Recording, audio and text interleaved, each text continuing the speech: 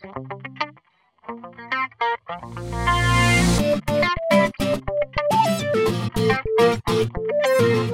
you for joining us today. I'm Rudy Stebbe, and welcome to episode 17, Surfing the Web Without Leaving a Trail, here on Help Desk TV. Do you want to keep your browsing history private? Well, Internet Explorer 9's In Private Browsing enables you to surf the web without leaving a trail. This helps prevent anyone else who might be using your computer from seeing what sites you visited and what you look at on the web. There are 4 methods to enabling in-private browsing.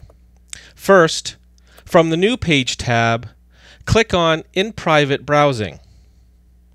Second, select the Tools icon, Safety, and then click In-Private Browsing. Third, you can simply press the following keyboard combination: Control plus Shift plus the letter P. And finally, right-click the IE icon in the taskbar and select Start in Private Browsing. When starting in private browsing using any of the above methods, Internet Explorer opens a new browser window.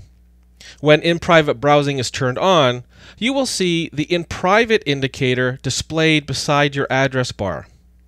The protection that in private browsing provides is in effect only during the time that you use that window. You can open as many tabs as you want in that window, and they will all be protected by in private browsing. However, if you open another browser window, that window will not be protected by in private browsing.